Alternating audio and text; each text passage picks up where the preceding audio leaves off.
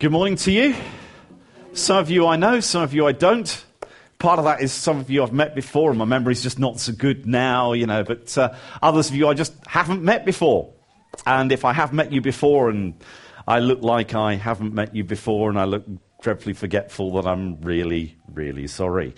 I will press through the 50 barrier myself, not as in numbers of people gathered, but age later on, and I'm blaming a lot of my loss of memory now on kind of middle-aged kind of thing. Terry Wogan, I think, once said that the middle-aged chat-up line was, "Do I come here often?" And well, I have been here before, not to actually this hall, but I have been to this church before, and it's been really, really good to get to know some of you guys. For the benefit of those of you who are new, or you may be visiting for the first time here today, my name is Bill. Actually, my proper name is William, as my mother would tell me, but most people call me Bill. I live in Worcester. I'm married to Rachel, and we have 3 children, 2 of whom are now married. And it's my great joy and privilege to be able to be with you this morning. And I wanted to just give you a brief overview of where we go from here. To some degree, that plan is open to change. Now, when I was young, I used to watch Stingray. Now, I mean, how many closet Stingray watchers do we have here? Oh, go on. There we go.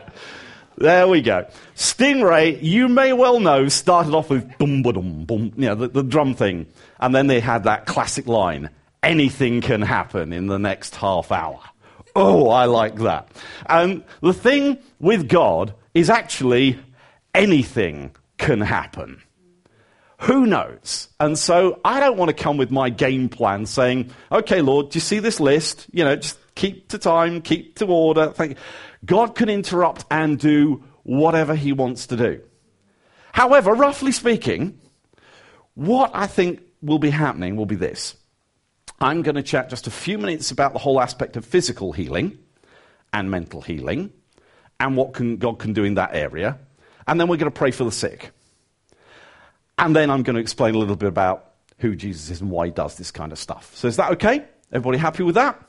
Yeah? Good. Well, even if you're not, that's what we're going to do. So there we go. Right. Basically, you may be here this morning and some of this stuff might be a little strange to you. And you might not really be familiar with the concept of a God who heals. You might not actually be familiar with the concept of a God at all. But what we believe as Christians is that there is a God who loves us and is passionately concerned for us and wants to be involved in our lives at a very deep level. Part of that concern is shown by the fact that God heals sick people. Jesus did it many, many years ago, and he said that anyone who believes in me will do the same things that I have been doing, and he'll do even greater things than these because I'm going to the Father. Now, I think that's a pretty cool promise because Jesus did some pretty amazing things. People who came to him were healed and they were set free. Now, I'm not a faith healer. If you're coming here this morning thinking, we're going to see a heal, I cannot heal a bean, which, as there are no beans here, that's not actually at least I don't think we've got any beans here. But the fact is, has been. Oh, yeah. So I am not a healer in that sense. This is not faith healing. Now, faith plays a part in it because we believe in Jesus who does the healing. So we're putting our faith and our trust in him. And actually, there were a couple of followers of Jesus called Peter and John. And this was after Jesus had been executed on the cross, but then he'd come back to life again. And he said to his disciples, "I'm going to send you something that will give you the power to keep on doing what I've been doing. I'm going to send you my Holy Spirit." And Jesus ascended into heaven, and Peter and John were on their way to the temple to pray. And there was a guy there who had been crippled for years. And he was well known in the area because he used to beg for alms regularly at that spot. And Peter and John went past him And Peter felt something from God, and he looked at him, and he said, "Look at us." And the man looked at him as if he was expecting to receive something. And it says that Peter reached down, grabbed hold of him, and lifted him up. And it said, as he lifted him up, his feet and ankles became strong.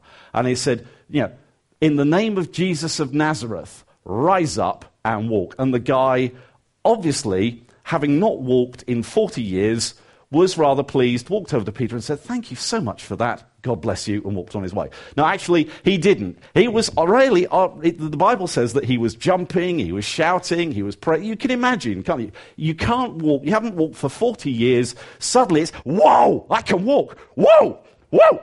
Now, obviously, this kind of gathers a bit of a crowd as people are thinking, oh, that looks a bit like the bloke who used to bet. There's a huge crowd gathers, and Peter explains what's happening. He's saying, "Men of Israel, why are you looking at us?" First of all, he says something which I think quite interesting. He says, "Men of Israel, why does this surprise you?" It's like, well, yeah, Peter, that's an everyday occurrence. Blind, a beggar who's been begging there for 40 years, he's suddenly up jumping around. Yeah, that's something we see every day. But you see, Peter had been with Jesus, knew the power of God that was with him, and so that wasn't actually a surprising thing. But he's saying, "Men of Israel, why does this surprise you? And why are you looking at us if it's through our own power and godliness that we made this man walk? No. It's through faith in the name of Jesus that this man stands before you completely well." And that's our starting point this morning, that when we're going to pray for the sick, it's faith in the name of Jesus that will make people free. And it's not me. Certainly not him. Him. There's nothing wrong with Nigel, of course, but, we can't take any credit. In the same way you can't blame us if anything goes wrong. So, not that we're expecting any of that. It is my great privilege to travel around to a number of different churches to do this kind of thing. And I've seen some incredible things that God has done. And I don't say that to blow my own trumpet, because as I said, it's faith in Jesus. He does the stuff. And what I'm going to do is, in a couple of moments, I'm going to ask us to stand, and I'm going to pray just a general prayer for God to heal people right where you are. And it might well be that God heals you instantly. And I've been in meetings where God has healed people instantly, and they've known that they've been freed from their suffering. Sometimes it's been when I've prayed. Other times, they haven't actually been healed when I've prayed, but I've prayed for them after I've spoken, and they've been healed. Or somebody else prayed for them afterwards, and they've been healed. Why God didn't actually do it during that general prayer, I don't know. But I kind of work this way. He's the boss. I just he does what he wants to do when he wants to do it. I'm not laying down rules that God has to follow. God does what he wants to do. But actually, he wants to heal some people here this morning. And I've got some particular conditions as well that we felt that God spoke that said he wants to heal today. And after we've done the general prayer, if you've got any of these conditions and you feel that you'd like to take your carriage in both hands and you'd like to make your way to the front, we would love to pray for you specifically about those conditions. Now, one or two of them are a little personal, and so if you don't feel that you want to come forward, but you want to talk to somebody afterwards, that is more than okay. One or two of them actually came through the wonders of modern technology. It's not that suddenly God started sending me texts and emails on my BlackBerry, but my wife, who sends her apologies and would love to have been here today, whenever we don't travel together, she is prone to every now and again send me some words of knowledge over email and text, just to kind of say, hey, I was praying for you this morning and felt that God wanted to heal some stuff. So this is still a team effort, even if, so you can't see her, but she's still taking a part. And it's a bit like that with Jesus. You can't see him, but he's still taking part. And in case you think this is a bit wild, weird and wacky, I was in Southfields in London last year, and Rachel sent me this thing about a guy with a hip and back problem, but caused by trauma. And in the congregation that day was a young guy from South Africa who had been asking God. Now, about 3 years before, he'd been involved in a car accident that had caused trauma to his back and his hip, and he was living with constant pain. And he'd begun to ask the question, God, are you there? Can you heal me? He turns up at Southfields Baptist Church, where a bloke from Worcester who's never met him before is reading out a text message from his wife, who that other guy has then certainly never seen, like never heard before. And this God, who he's prayed to, saying, God, if you're there, can you heal me? Suddenly reveals to a woman in Worcester, there is going to be a man at this meeting suffering from hip and back trauma, and I want to heal him. So when I read this thing out, there is somebody here with back and hip trauma. This young man was understandably a little emotional. Came to the front, we laid hands on him, he was healed instantly. Now, he was considerably impressed. I think I was even more impressed. Now, and there was another guy there. In fact, actually, it was the church leader, and I had a word for somebody who had a problem with their right knee. And I prayed for him. Now, the thing with Robert, his knee problem was an intermittent thing, so he wasn't actually in pain there and then. So I laid hands on him, couldn't say, is there any difference? And he said, well, I don't know.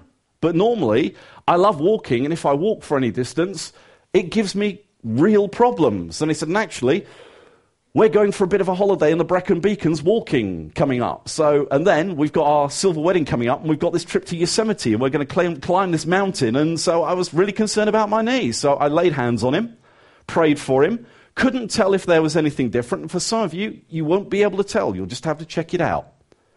But he sent me an email afterwards saying, been walking in the Brecon Beacons, no problem with the knee.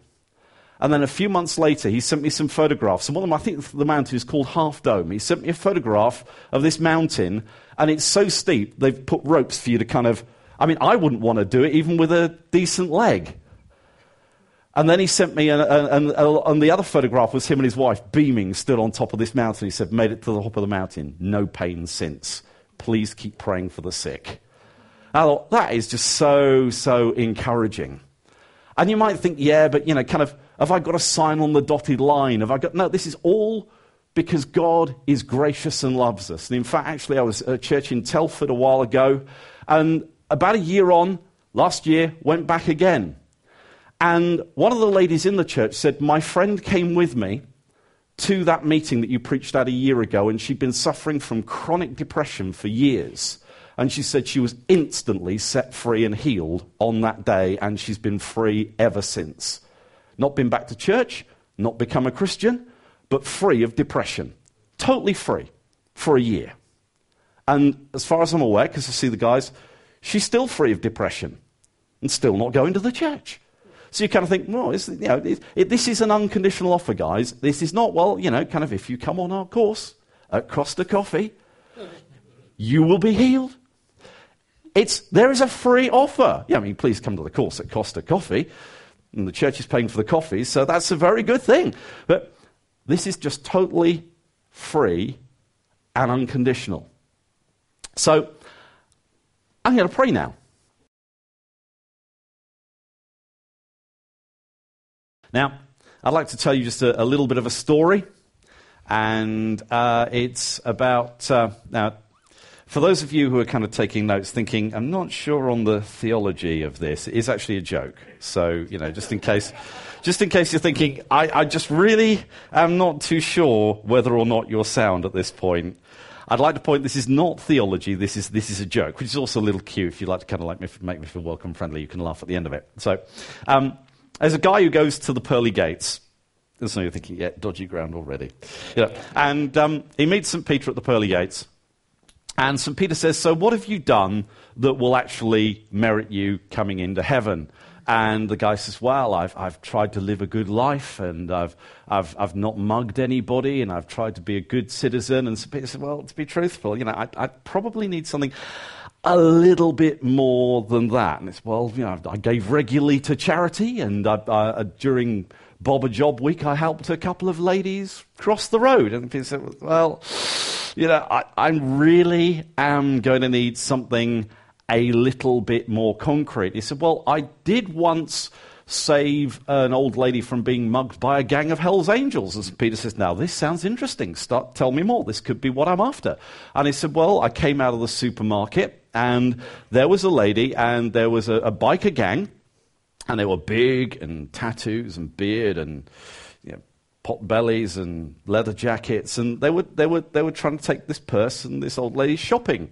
And St. Peter says, now this sounds good. And you say, you rescued her. What did you do? And he said, well, what I did was I went to the ringleader who was holding her purse, snatched the purse back out of his hand, gave it to the old lady. I stood between the old lady and the ringleader, and I started saying, now look here, you can't do that. You leave that old lady alone. You should be ashamed of you. There's a gang of you picking on this defenseless old lady. You leave her alone. I'm not leaving till you leave her alone. And St. Peter said, that's fantastic. How long ago was that? He said, about 10 minutes ago. So, the thing is, with a lot of jokes that kind of relate, there's a kind of whole theology of works that kind of...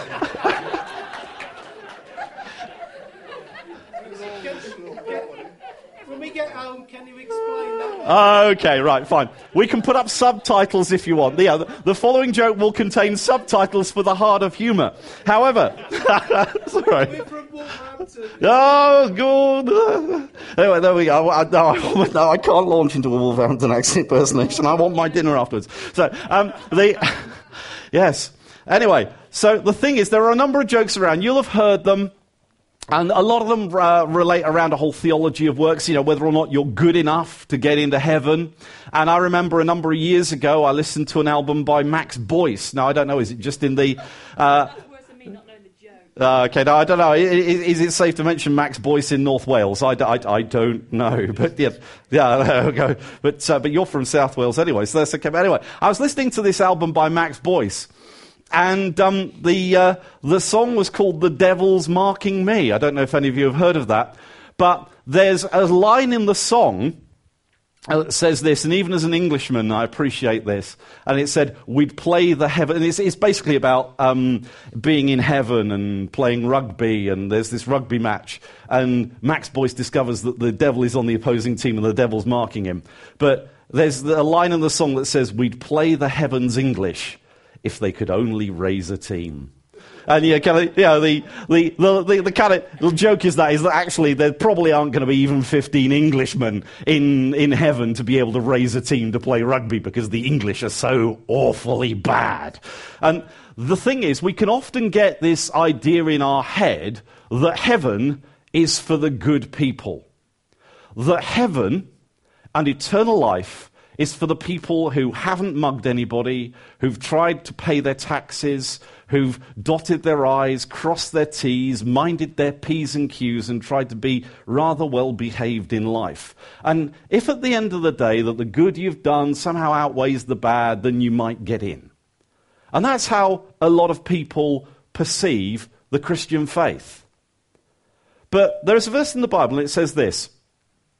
It says, for you know the grace of our Lord Jesus Christ, that though he was rich, yet for your sakes he became poor, so that you, through his poverty, might become rich. And I want to talk to you this morning about the grace of our Lord Jesus Christ. And grace is it's a generous word. Now, we often think when we hear the term grace, sometimes it's about poise and elegance. Now, in this context, it's not about poise and elegance. We're not saying, oh, look at Jesus. Doesn't he walk well? Doesn't he carry himself nicely? It's full of grace. It's not when we talk about the grace of our Lord Jesus Christ, it's not like that. Grace, when we're talking about how it's mentioned in the Bible here, refers to God's undeserved favor. And somebody once said that it's like grace and mercy are two flip sides of the same coin, like heads and tails. And grace is getting what you don't deserve. Whereas the flip side is mercy, which is not getting what you do deserve. Now, when we talk about getting what you don't deserve and getting something for free, sometimes we have a little bit of an inbuilt cynicism and doubt. You know, people will say to you, there's no such thing as a free lunch. And yeah, so we have this kind of inbuilt cynicism where we think, what's the catch? Which is a bit strange, really, because on the other hand, we say, never look a gift horse in the mouth. You kind of think, oh, we're some kind of like strange people where we think, oh, there's no such thing as a free lunch, but never look a gift horse in the mouth. But it affects the way, and I can understand that in a way, because I used to work for a company, and they changed the mobile phone contracts. Now, I didn't have a company mobile phone, but when they changed the mobile phone contract over from one company to another, the network that they'd moved to put on a road show at the office. And obviously, the kind of thing that they were doing was to look to help people who had company mobile phones to get the most out of the network. But what they were also looking to do was to get a little bit more business. So what they were doing is, I wandered out, and there was this lady there, and she was showing me this mobile phone that did everything. Well, at the time, it's like it's really, really inferior compared to what phones do now. But at the time, it's like, whoa, it plays tunes. It doesn't just go beep. And you can take pictures with it. Whoa. And she said, we're doing a free draw for a free phone. Would you like to enter? And I thought, well, okay, it's a free draw. Why not? So I was thinking, yes, never look a gift horse in the mouth. I'll enter the free draw. A few days later, I come out of the office and the phone went. And I answered the call, and she said, is that Mr. Blow? And I said, yes, it is. She said, hi, it's so-and-so from the phone network here. I'm delighted to tell you, you've won a free mobile phone. Now, instead of thinking, wow, a couple of days ago, I entered a free competition for a free mobile phone. I'm going to get one free. I've won. Woo! I kind of thought, ooh, this is a scam. They'll be after my bank details. Next time, if I give them my bank details, my bank account will be empty. Oh, dear. Now, there's this poor girl at the other end of the phone who's probably thinking, she's had umpteen jobs to do. She's probably thinking, oh, great. At least this should be good. I've got to ring this bloke up and tell him he's won a free mobile phone. This should be a fun phone call, because some phone calls you have to make aren't necessarily going to be fun. And she's probably at the end of the phone thinking, this is going to be good. And she gets me at the end of the phone thinking, ooh. And she can probably tell by the tone of my voice, I am not the best excited. And so she's saying, you've won a mobile phone. Oh, yeah, okay. And she said, so, if we can have your address, we'll send it to you. And I'm thinking, yeah, sure. Just ask me for the bank details. Yeah. And then I can tell you where to go. And so she asked me for my address. And she said, right, and we'll pop it in the post to you. And it should be with you. If it's not with you tomorrow, it'll be there the day after. And I closed the thing on the phone and thought, I've been a total heel. There's this girl probably thinking, oh, great, I get to tell this bloke he's won a mobile phone, and I've been less than enthusiastic with her. And then a couple of days later, this arrived in the post. And I began to feel really, really guilty.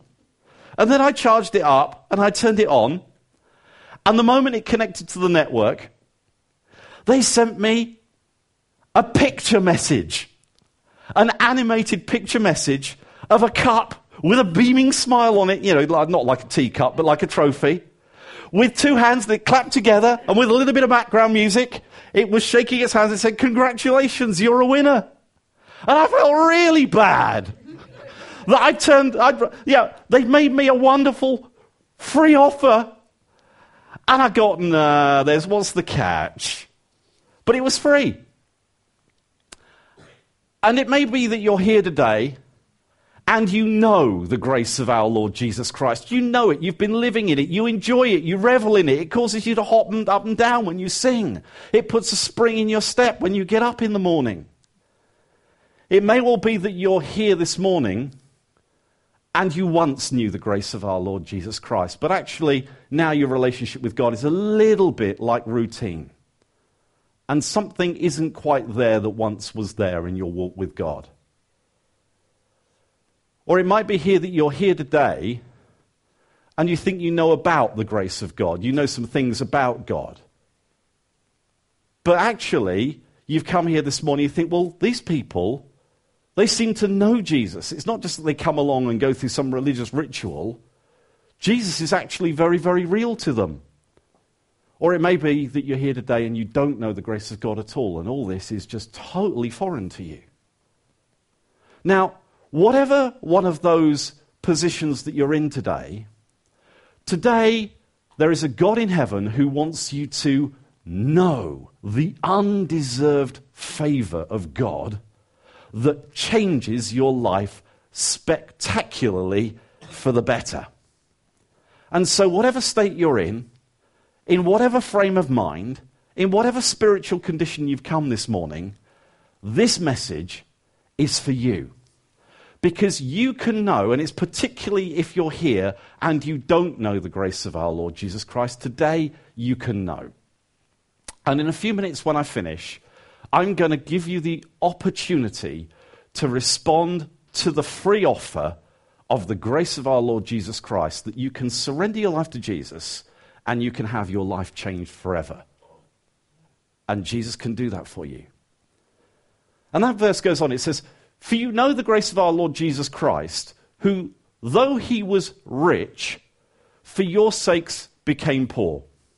And during one of the songs, and a couple of people prayed this morning, where we talked about the fact that Jesus, before he came to earth, was in existence and was the King of all kings and was the Lord of all lords, but there was a specific moment in time and space and history where God became a man in the form of Jesus. Now, when you think about it, actually, Jesus was rich in his person. He was the eternal God. You may well have been to church at Christmas, and one of the verses that is often used in Christmas carol services is the beginning of John's Gospel, where it says, "In the beginning was the Word, and the Word was with God, and the Word was God." And you may have heard that and thought, well, what's this word business? And the Word was with God, the Word was God. Well, a few verses further on, it explains itself by saying the Word became flesh and dwelt amongst us. And the Bible tells us that that's how Jesus was, that Jesus wasn't just a good teacher, he wasn't just a wise man, he wasn't just some do-gooder or miracle worker. It says that Jesus was with God and was God. And then he became man and lived amongst us. He was rich in his position. He was the King of Kings, the Lord of Lords. He was rich in his power. He was omnipotent. He could do anything he wanted to do. He was rich in his possessions. He's ruler over all the earth. In fact, another verse in the Bible says, "By him all things were created." And it says that all things were created by him. He's before all things, and in him all things hold together. So you have to ask yourself, when it talks about you know the grace of our Lord Jesus Christ, who though he was rich, it says he became poor. You say, well, why would he do that? Why would someone who has all the riches of heaven and earth, rich in his position, rich in his person, rich in his power, rich in his possessions, why would he become poor? Why? Why would he do that? Well, the reason is quite simple. He did it for you. He did it for me. I want you to imagine something with me for a moment. I have a DVD with me. And you might think, ooh, what's it going to be? Is it the latest rom-com? Is it an action thriller? What is it? Well, actually, just imagine with me that this is a special DVD filmed with special technology. Now, I have to stop myself at this point trying to do the "this is your life" accent, because you might recall a program some years ago where Eamon Andrews would surprise celebrities with the red book saying, "This is your life." And then various people and various incidents from their life would be related in front of an invited studio audience. And afterwards they'd been given the big red book. Now, Imagine that this DVD is your life. But it's actually been filmed with special technology that hasn't just recorded selected excerpts from your life. This has recorded everything. It's recorded everything that you've ever done. It's recorded everything that you've ever said. And it's recorded everything that you've ever thought. Now, I've put 18 on that because obviously I know one or two of you. But it might well be that if we were to then say, and next week we're going to show your DVD on the screen. So instead of Happy 5th Birthday Gateway Church, we're going to put some stuff in the paper saying, actually, next week we're going to show Nigel Lloyd's DVD. And we're going to put that in the paper. A lot of people might come. Now, if we said to you, next week we're going to show your DVD, you might think, oh, I'm not sure that I'll be there. Particularly if we said, and what's more, we're going to invite everyone that features in it to come and watch it. Now, the reason one or two of you are thinking, ooh, is because you know that you've fallen short of your own standards. There is something in your heart that makes you think, there's stuff in my life that I've done that I'm not proud of. And the Bible actually says, you've not just fallen short of your own standards, you've fallen short of God's standard.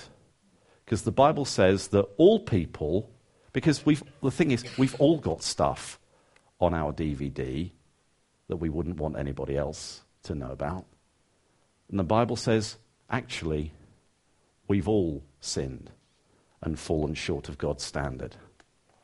You see, I'm not talking about the things that you kind of do mistakenly. When I was a young boy, we had a 1960 Ford Poplar 6292TR. Probably the only valuable thing about it now would be the number plate. But when I was younger, before the days of locking petrol caps, or actually they were around, but just we didn't have one.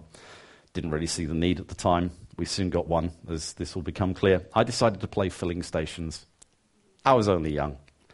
The car was parked in the car park, and I thought, this is a good game, because I'd seen us take the car to the garage, and someone would come along with the nozzle and fill the car up with petrol.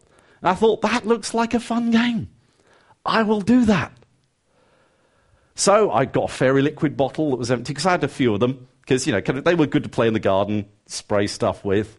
So I filled the fairy liquid bottle up with water, pretended I was the petrol pump attendant, took off the filler cap, and filled the car up. And I was good. It was a good game. Then I went with my mum, and we took my gran out shopping. We're in the car. I was in the back. Splutter, splutter, splutter. Splutter, splutter, splutter. Stop. Because, of course, cars don't run too well on a petrol-water mix. Yeah. So the car had to go to the garage. My mum was a bit perplexed. My dad, the car just broke down. Anyway, the report back came from the mechanic. Well, the reason it stopped was actually the car was full up with water rather than petrol.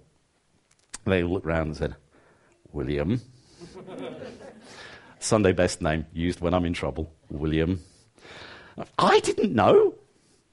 I was only small. Nobody told me. It wasn't that I thought, ha, I know what we'll do. I will sabotage the car with water. I will make it so that it stops when Gran is in the car. Ha ha! It wasn't that I was feeling malevolent. No, that was just something. I didn't know any better. And sometimes we do things because we don't know any better. But there's things that we wish that we'd never said. We wish that we'd never done. We wish that we never thought. Because we knew that the motives weren't brilliant. And the Bible tells us that word sin, it actually is about missing the mark. It's an archery term in some senses. And I used to do archery, and I know about missing the mark, because sometimes I'd aim for the target and the arrow wouldn't reach. And sometimes it's a bit like that with God's standard.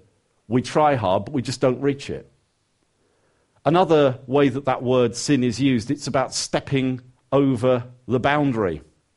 And I parked at the supermarket car park the other day and noticed, Rachel just popped in for something and then we were going on to somebody's house and noticed that I was at the perimeter and there was a gap in the wall where the footpath went through and there was one of these trolley parks there. And I noticed on the trolley park, it had a thing saying, these trolleys are fitted with a device, which means that you cannot take them out of the supermarket car park. Now, never in my life had I thought about taking a trolley out of a supermarket car park. Never. But I saw that notice there and thought, I started looking at the trolleys and thought, I wonder what's on them. And inside of me, there was this urge. I wanted to just suddenly get out of the car, get one of these supermarket trolleys, and kind of try and get it out of the super, just to see what would happen. Now, I don't go through life thinking, I want to move supermarket trolleys. But yeah, have you ever seen one of those things that says, keep off the grass? And you weren't even thinking of going on the grass at that point, but you saw the sign and thought, the grass is just looking so green. And there is something in our hearts that just wants to kind of step over that boundary because we've seen something that says no. There's something that kind of, And the Bible, another way that word sin is used, is it talks about there's an inward bias in our hearts, a bit like a bowl sometimes, that they've got a bias on them. They don't actually roll straight. And there's something in our hearts that makes us want to lean over and go off the track that God intended for us. And the thing is, because there's that attitude in us and there's all that stuff, we're here, and we can't quite, and God's here, and we want to have there's something deep inside of us that wants to have a relationship with God, because the Bible says that God has set eternity in the hearts of man, which Billy Graham used to paraphrase as, there's a God-shaped hole inside of everyone. And there's something inside of us that can't quite make sense of life, because we can't quite relate to God because of all the stuff that's in our heart and in our life. And we can't quite make sense of things because there's a relationship with God that we should have and ought to have, but can't have because there's all this stuff going on in our heart and in our mind. And so we start to reach out for things to give us fulfillment that don't really give us fulfillment, when the only true fulfillment comes in knowing Jesus and knowing the grace of our Lord Jesus Christ. But the fact is, we have stuff in our life that prevents us from knowing God and prevents us from having the kind of life that God would have us live. Now, if you think, well, started off as a fun message, but it's getting a bit depressing now, quite frankly, it gets a little bit worse than that. Every month I used to get one of these through the post, and if you're close, you can see that it not only has my name and address on it, but it has "thank you" written on it. It was my pay slip from the company I used to work with at the time. And I used to think, every month when this hit my letterbox and hit the mat, I used to walk to it and think, they've sent me a thank you note. That's just so kind. It's just so nice. No, I didn't. I used to kind of rip it open and think, how much have they paid me this month and have they got it right? But the fact is, the Bible says this. It says, when a person works, their wages are credited to them, not as a gift, but as an obligation. You don't work and then expect your boss to come along and saying, hey, Rupert, you've done all right this month. Here's a couple of bob for your trouble. You expect to get paid the due rate. But the fact is, the Bible says this: the wages of sin is death. And it says not just physical death, but spiritual death, because it says we will all stand before the judgment seat of Christ so that we can all receive what's due to us for the deeds done in the body, whether good or bad. The trouble is, we know there's stuff on here. So we've got a problem, because we know that God is a God of love, because we know that, just something inside of us knows that God is love. And the Bible says, actually, God is love. So we know that we've got a loving God. But the problem is, God is also just, and he has to do what's right. He's bound by his own character. And all of us have got that innate sense of justice because God created us in his image. There are some things that we instinctively know that just shouldn't happen. Last year when the whole politicians and bankers scandal came out, where, particularly with the thing with the politicians and their expenses. People have always kind of disliked been a bit suspicious about politicians, but then kind of bankers made a bit of a bid for the top position in people not liking them, and then politicians decided they'd get their own back with the whole expenses thing. And it wasn't just the fact that some people claimed some stuff, because we know that if the rules say it and you're allowed to claim it, people will. But it's the fact that sometimes people were claiming things for like mortgages that had been paid off years ago. You think, you don't forget stuff like that. And something inside of some of us were thinking, and they're going to get away with it. It just isn't right. And sometimes when you see something really abhorrent, something inside you goes, that just isn't right. They need to be called to account. And God is a perfectly just God who feels that so much more intensely and says that just isn't right. And so we have a problem. We have a God who is holy and just and has to punish sin because it's wrong. And we've got a God who loves us and wants to forgive us. And God brings his love and his justice together in the form of Jesus Christ, who, though he was rich, for your sakes he became poor, so that you, through his poverty, might become rich. How did he do that? Well, he doesn't just identify with us by giving us a book of rules and saying, follow these and you'll be all right. He doesn't just identify with us by shouting out some helpful suggestions from heaven.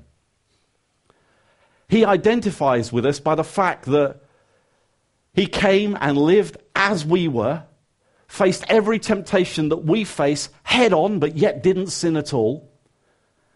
And then, being the only human being in history who didn't deserve to die, gave up his life on a cross for you and for me. How much does God love us? Does he love us this much? That much? No, he loves us that much because he brings his love and his justice together in the form of Jesus Christ hanging on a cross for you. And when he was nailed to that cross, having endured rejection, having endured scorn and mockery, hanging naked for hours, he said, Father, it is finished. The Greek word is tetelestai. Now, he didn't say it's finished, as in I'm done for. That word does mean it is finished, but the colloquial use of it in Greek means the debt is paid in full. A friend of mine was in Greece a few years ago, and he was in a place where he was in a shop, and somebody from the neighborhood came in, handed a wad of drachma over. It's not drachma anymore. Handed a wad of drachma over, and obviously settling a bill, and the shop owner said, tetelestai. Paid in full. So when Jesus, who had no sin, who became sin for us, hung on the cross, said, it is finished, basically what he was saying is, it is finished. And this actually, it says DVD-R, means it's rewritable. And this is the marvelous thing about the grace of our Lord Jesus Christ.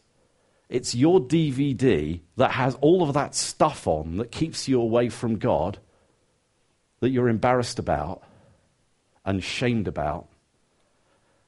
If you put your faith in Jesus, if you put your trust in him, if you believe in him, all of that is just wiped away, and what is put on that disc instead is all the love, the grace, the mercy, and the right living of Jesus. So that when you stand before the judgment seat of Christ and God replays your DVD figuratively, he just sees all the grace, the glory, the mercy, the innocence, and the purity, and the God-pleasing life of Jesus. Is it anything to do with what you've done? No. Everything to do with what he's done. You know the grace of our Lord Jesus Christ, who, though he was rich, for your sakes he became poor, so that you, through his poverty, might become rich. So what do you have to do to get that? Do you have to go to church every Sunday? Do you have to follow the rules in here? Actually, the Bible says, if anyone believes, all you need to do is believe that Jesus did that for you. that on his sacrifice on the cross, in his identification with your sin, because you put your faith and your trust in him, you can be identified with his purity and his right living. There's an old song that says this: the vilest offender who truly believes, that moment from Jesus, a pardon receives. That could be you this morning. Is it any wonder that the next line of the song is praise the Lord? Praise the Lord. Let the earth hear his voice. You see, I'm going to offer you an invitation now. And it's like this. If you're stood at the train station and you have your ticket in your hand and you've checked the timetable and the voice comes across the tannoy and the train pulls into the station, if you don't get on the train may be going to your destination, but if you don't get on the train, you are not going to get there. You need to get on the train. And Jesus, the Bible says this: if we confess our sin, he is faithful and just to forgive us our sin and to purify us from all unrighteousness. And all we need to do to get on the train is to say, Jesus, I acknowledge that I've been a sinner. I acknowledge that there's stuff on my DVD that doesn't live up to your standard. I don't know the grace of God like I should, but today I want to get on the train. That's all you need to do. But obviously the train is then going to God's destination, so in a sense you're saying, God, I want to follow you. Because to be frank, where I've been following hasn't led me to any particularly brilliant places anymore. So I'm going to ask you figuratively to get on the train. I'm going to ask you that if you're here, and it may well be that you've been to church before, it may well be that you've never been to church before, it may be that you've had some experience of God or no experience of God, but if you have never taken that step of saying, Jesus, I stand before you as a wrongdoer and as a sinner in your sight, I want right now to ask the forgiveness that you earned for me on the cross that I could experience. I'm confessing my sin to you. Would you please forgive my sin today? If you can say that to God and really believe it, you can walk out of this room a different person on the inside. And life will be so much better for you. That's not just me saying that. That is Jesus saying that for you. You can be clean. You can be free from shame, free from guilt. You can sleep at night. Could you stand?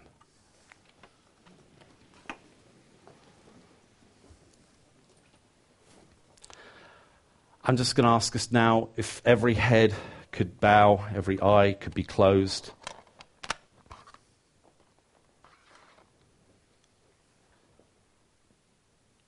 And just right now, this isn't what somebody next to you is thinking of you. This isn't what I'm thinking of you. This isn't to please any individual. Just to be quite honest, whether anybody responds today, and actually I believe there are at least 4 people here who need to respond to that message. God knows you're here, and it's you and God. Jesus is doing very well indeed, thank you. His church is doing very well indeed. Thank you very much. This isn't, oh, please, Jesus is feeling a bit needy, respond to him. This is the eternal God is offering you a get-out-of-jail-free card. In fact, actually, it's a get-out-of-hell-free card. And I would like to offer you the opportunity right now, just as people have their eyes closed.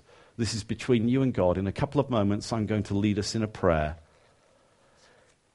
If having heard this morning, you feel, yeah, I want to follow Jesus. I want a new life. When you pray that prayer, Bill, I would like you to be including me in that prayer. And don't worry, I'm not going to name you. I'm not going to publicly point to you or anything like that.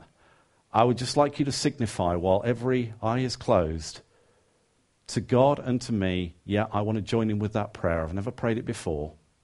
I'll just acknowledge you and you can put your hand down.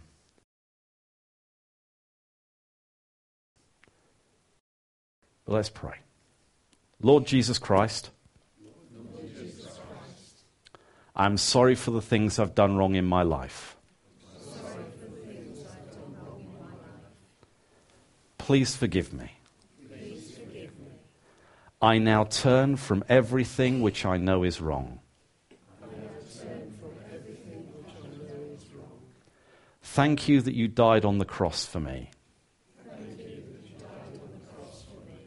So that I could be forgiven and set free. Thank you that you offer me forgiveness. And the gift of your Spirit. I now receive that gift.